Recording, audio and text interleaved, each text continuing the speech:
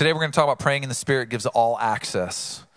Praying in the Spirit gives all access. I want to read this very quickly as Paul describes the armor that we should put on. In verse 17, he says, take the helmet of salvation, the sword of the Spirit, which is the word of God. And in verse 18, this is where we're going to focus today. And pray in the Spirit on all occasions with all kinds of prayers and requests. And pray in the Spirit on all occasions with all kinds of prayers and requests. There's two things we're going to talk about as it pertains to praying in the Spirit with all kinds of prayers and requests. There's two aspects. Number one, that when we pray in the Spirit, that means all access is anywhere and everywhere. That all access that we're given is anywhere and everywhere. Number two, when we pray in the Spirit, that all access means anything and everything. So number one, we gain access. We pray in the Spirit. We gain this access. We have all access anywhere and everywhere. I'm going to describe a part of prayer, but I'm a bit of a word nerd, as some people have told me. I didn't realize that I was. But the English language sometimes flattens or makes vanilla or oversimplifies certain words that you find in the Greek or the Hebrew. And so what I want to do is I want to pull back the layers and go a little bit deeper. The word prayer, it does mean to have a dialogue that we address God with. We're having this dialogue with a personal God and we're addressing God. But when you pull back the layers, there's a deeper meaning. And a lot of times in our language, we use the same word for 17 different things. So I can love my wife with this deep, passionate love, but I can also love Chick-fil-A, which is very confusing to someone who doesn't know English. They're like, hold on a second. Because we have separate, so in the Hebrew and the Greek, we have separate words that have very deep meanings. So this word prayer is a personal dialogue addressed to God, but here's what I found very interesting. It also means a set apart or a place set apart or suited for the offering of prayer. A place set apart. This is the key. It's a place set apart or suited for the offering of prayer. And the picture, the word that it gives in the description is a synagogue. A synagogue. So what's a synagogue? A synagogue is a meeting place. So in the Old Testament, they called it tabernacle. In the New Testament, they call it synagogue, temple. And in the Bible, it says that we are the temple. Why? Because we've been given the Spirit of God that lives in us. That prayer becomes the physical meeting place between us and God.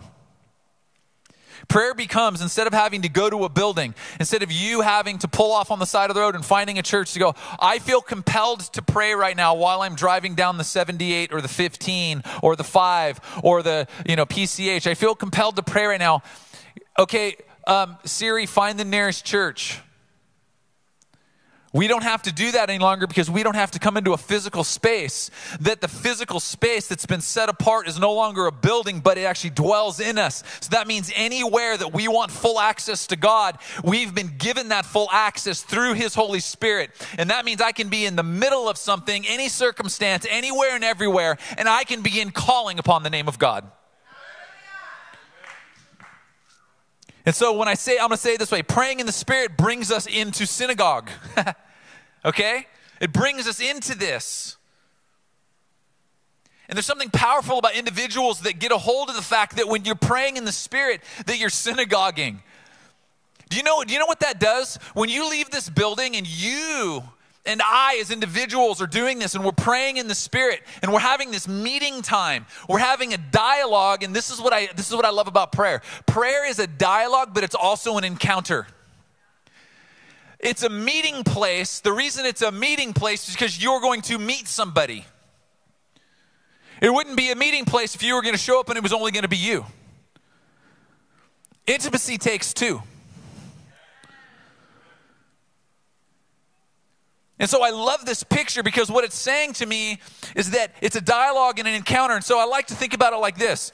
Prayer gives the ability that we're driving down a long road and you see zero intersections. You're looking on your Google map. You're looking on your Maps app. You're looking on Waze, and it's like, you're like, where's the next intersection? You don't see any intersections crossing this road. Prayer becomes the intersection, and this is what I love. You're driving down the road of life. You're on this journey and you're in the midst of something and you begin to pray. And immediately when you begin to pray, there is a creation of a set apart intersection that pops up just like that happens just like that. I'm driving down the road. I don't see a crossroad. And all of a sudden I begin to pray. I come into a dialogue, into this set apart place, and I have an encounter. It's an intersection. And there's always a green light for you and for me to get into that intersection with God. He's like, hey, where there wasn't a way, I'm making a way. Where there wasn't an intersection point, I'm making an intersection point. So prayer is an intersection where creator and creation experience this all-access encounter in any circumstance. We don't have to like pretty ourselves up. We don't have to make sure we're on the right. We don't have to make sure that we're parked in the right place. We don't have to make sure that the building is the right building.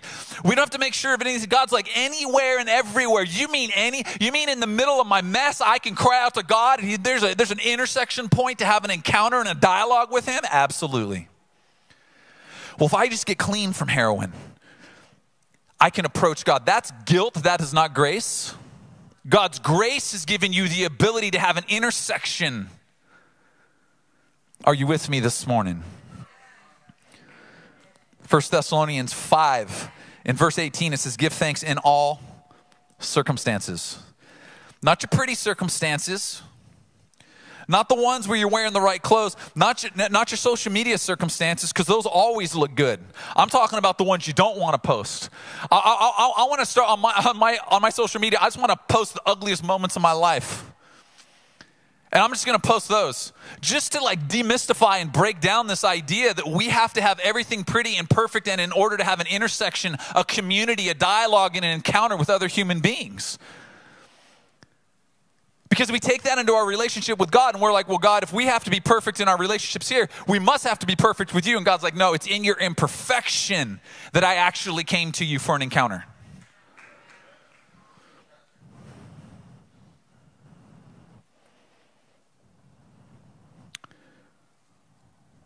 So prayer becomes this set apart place for us to access the Father no matter where we're physically standing.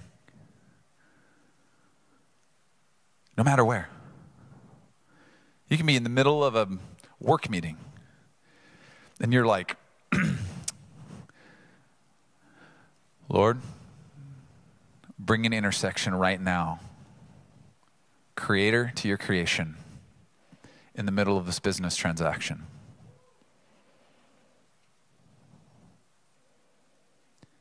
God, bring it in the middle of this protest.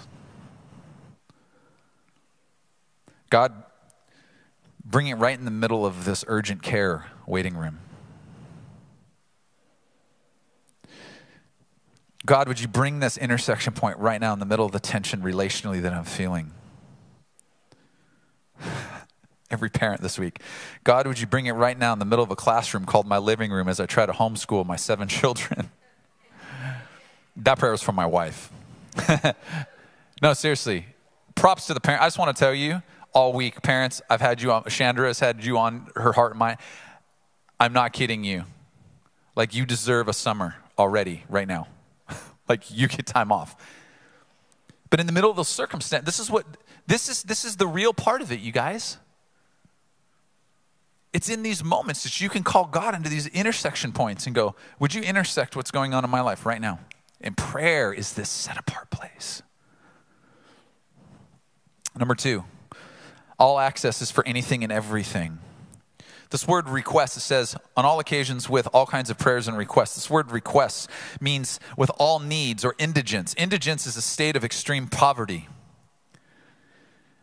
A state of extreme poverty. Now, you might say to me, well, Pat, I'm not poor. No. What I'm presenting to you is that this word has a dual meaning. That you might have some financial needs. But more importantly, God wants to press past the physical, and this is really what he's saying. I know you in your humanity and in the brokenness of the human state, that you will more often have spiritual needs where you feel depleted and poor. He's speaking to our spiritual poverty. He's speaking to this nature of, we might have it all together in the physical world, but spiritually we're dead and we're struggling. I've got the degree. I've got the office. I've got the car. I've got all these things. And there's nothing wrong with those things if we understand that those things come from the overflow, that they're not the destination. This isn't what we're trying to achieve.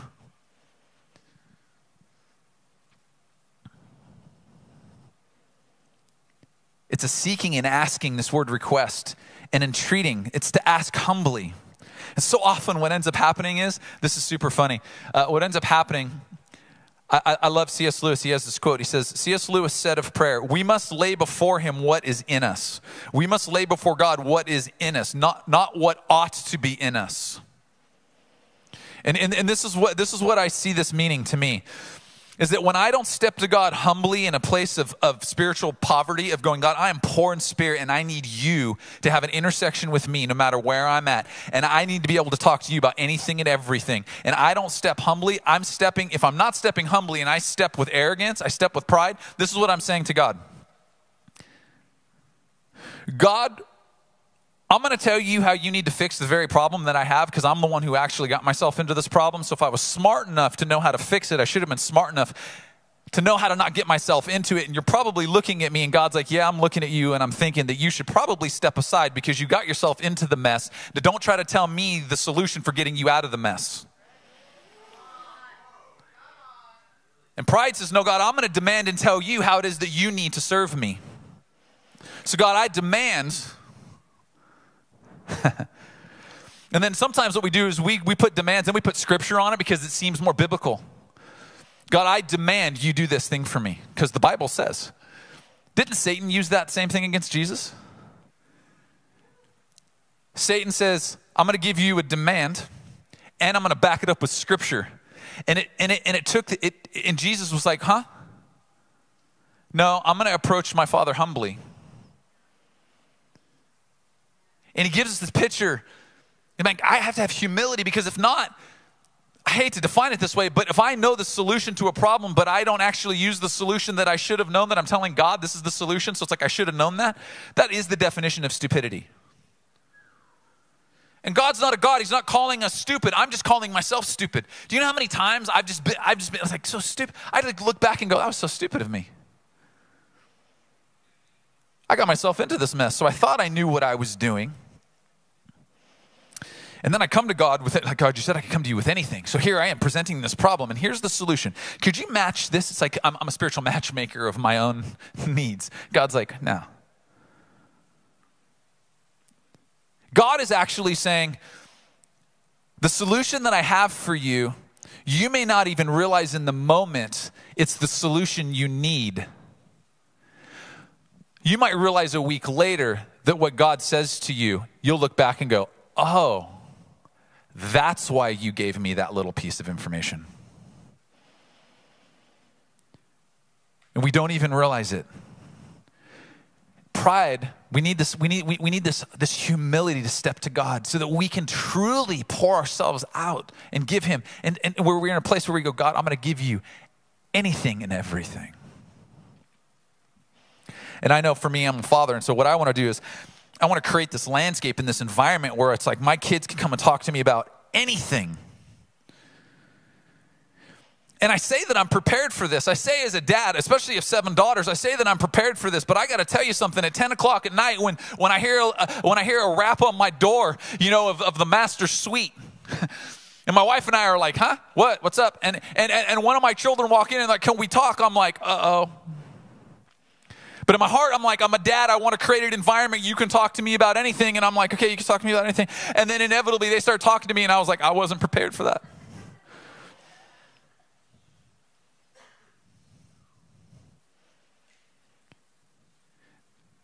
But I'm going to tell you something. God's prepared.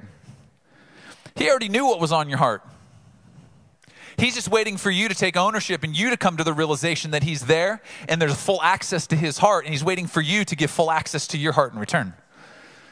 So God's like, I'm a patient God. I'm a patient Father. Before you speak, I can tell you everything that you need to say to me, but I'm just going to sit back and wait, because there's something profoundly and deeply moving about watching your child come to their own conclusion and then come to their conclusions and pour themselves out. Because God knows we need to go through the process of the pouring out. We need to go through the process of releasing these things and saying, I'm going to release these things at his feet. And as I release, he's going to redeem. I'm going to pour out my heart, and he's going to pour his heart over. I'm going to pour out my heart low with humility, and he's going to pour his heart over. And I'm going to say, God, I'm going to release these things to you. And he's like, that's cool. What you release, I'll redeem. You just keep releasing, I'll just keep redeeming. If you just keep releasing those things that I already know are laying there in your heart, if you just keep releasing those things, if you just know that I can take it, I can take the hard things. I'm prepared for what you have to say to me. You release, I redeem.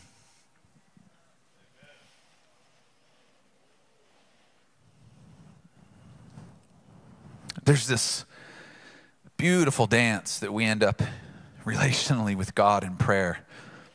As you're releasing and he's pouring out and redeeming, and you're like, oh man, this is good stuff. And James 4, it says, draw near to God and he will draw near to you. So it's this reciprocal relationship, this reciprocity of I'm going to give and then I'm going to listen. A synagogue is actually a gathering place where you can pray and then listen to Scripture.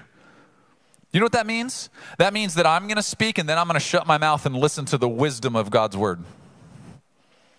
God, I'm going to pray, I'm going to release. Now I need your word to redeem. And too often I'm like, God, this is a monologue. I'm going to release. Thank you for listening. And we're like, well, God's a counselor. Counselors listen. He's also a father and they discipline. I'll let that one lie. I didn't have that in my notes. And we're like, God isn't prepared for this. You know, I tried to go to my dad when I was a kid, and my dad wasn't prepared for this, so I'm going to treat God like my dad.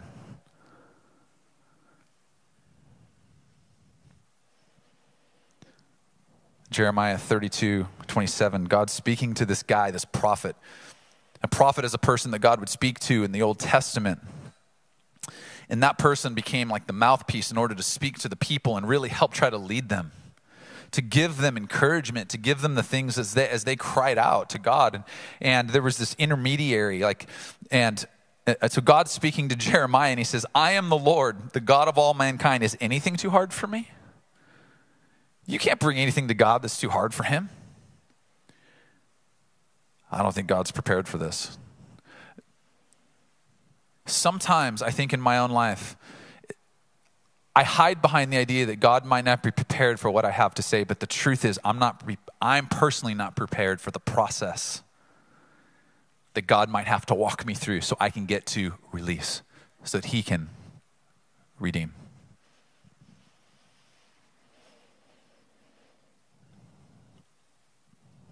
And I love God because he's like, hey, God, God's accessible. He's always accessible. He actually stepped to the line and he said, you have full access to me right now, today. I'm telling you right now, today, no matter where you're watching from, no matter where you're sitting in the room, no matter where you're driving right now, listen to this message during the week. It doesn't matter. God has given you 100% access to his heart. He removed the barriers. He sent his son, Jesus Christ, to remove the barrier that stood in the way that we couldn't gain access, called sin. And he knocked this barrier down. And he continues to knock on the last barrier. He continues to knock on the last barrier. But sometimes we keep our hearts hidden.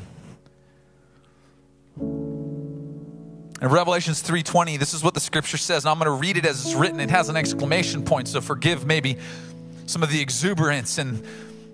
But this is what it says. It says, here I am.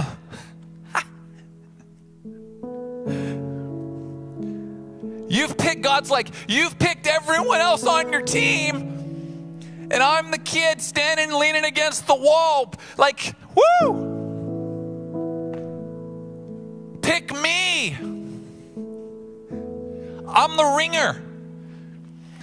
I know you've minimized me in your mind, and society has taken me and tried to make a disrupted, disheveled view of who I am as God and said all these things about me. And I know that I've been minimized in society. I know that maybe that's even affected you in your mind and your heart, and you think I'm small in stature, but I'm God, the God of creation. Here I am, pick me. And he's not begging you.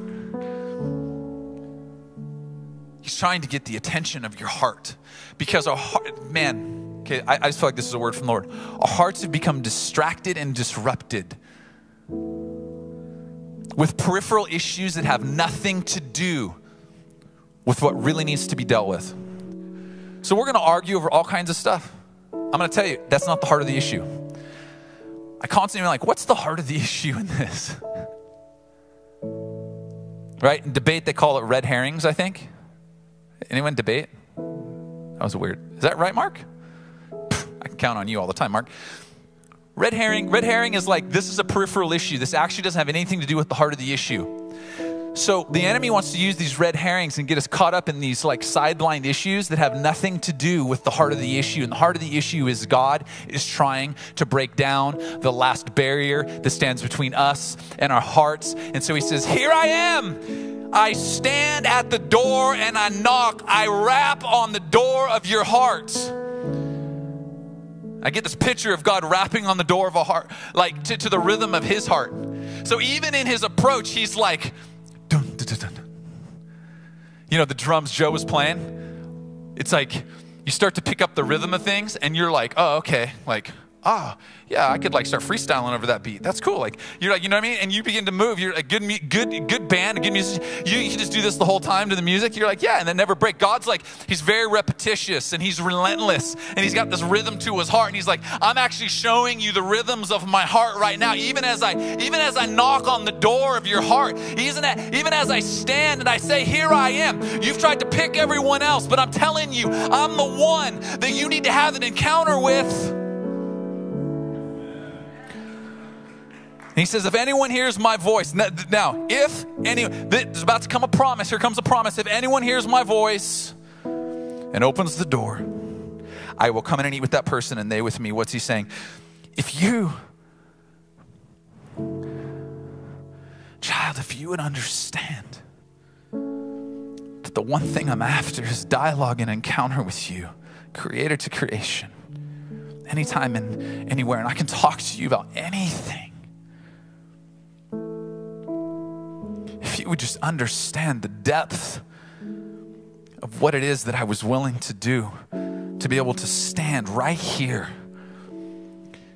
And then you begin, he's like standing there, he's knocking, and then, you know, you can start to hear, you know, if someone's like slowly starting to unlock the door and there's like 70 locks on the door, you start to hear like the chain lock first. You're like, oh.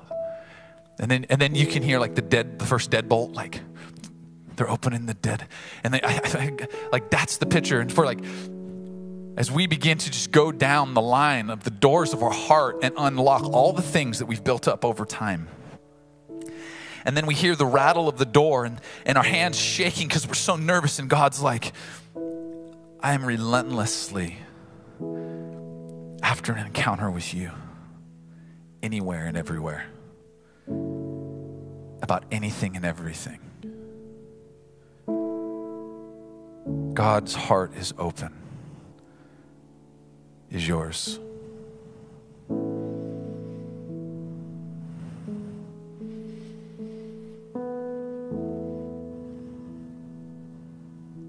Is your heart a set apart place for an all access dialogue with God, prayer? Is your heart a temple, a gathering place where you can pour your heart out with humility and God can redeem with hope? Now, physically, this all access is, I'm going to end by saying this. If you feel comfortable doing so, sitting at home or even in the room, if you open your hands up, you see people like raise their hands in worship. They're like this or like this or like this. All this open hand is, this is a physical posture. Like, because I can't physically like rip my chest open and say my heart's open. But this is this physical posture of like, my heart's open. And so if you feel comfortable doing so, you can just open your heart right now. You can just say, my heart's open. Amen. So my heart's open. God's already given you access to his heart. And right now what you're doing is you're giving him access. Maybe for the first time in your life, you're giving God full access to your heart. You know what? Don't be ashamed of it. I don't want you to feel like this might feel awkward for you if it's your first time, but it's just this open heart to say, God, you have full access to my heart. And when you give God full access to your heart, what you're saying is, I'm going to allow you to search my heart in the Psalms, is what it says. To search my heart. And God, I'm going to partner with what you say. I'm not going to partner with my feelings because they'll fail me. I'm going to partner with your word because it never changes. So God, I pray right now in the name of Jesus, as we come into encounters and intersections anywhere and everywhere about anything and everything, we know that you're a good Father, that you're prepared in advance, that you're prepared now. There's nothing too hard for you. And God, we just come to you right now with open hands, with open hearts and say, you've been knocking. God, we want to know the rhythm of your heart. Would you give us ears to hear and eyes to see? Would you help us look beyond the red herrings, the peripheral things right now that the enemy would have us get caught up in and be stressed and tense over?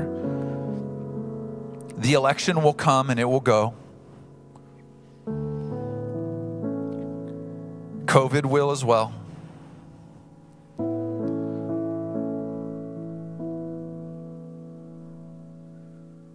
These things too shall pass away. These things too shall pass away.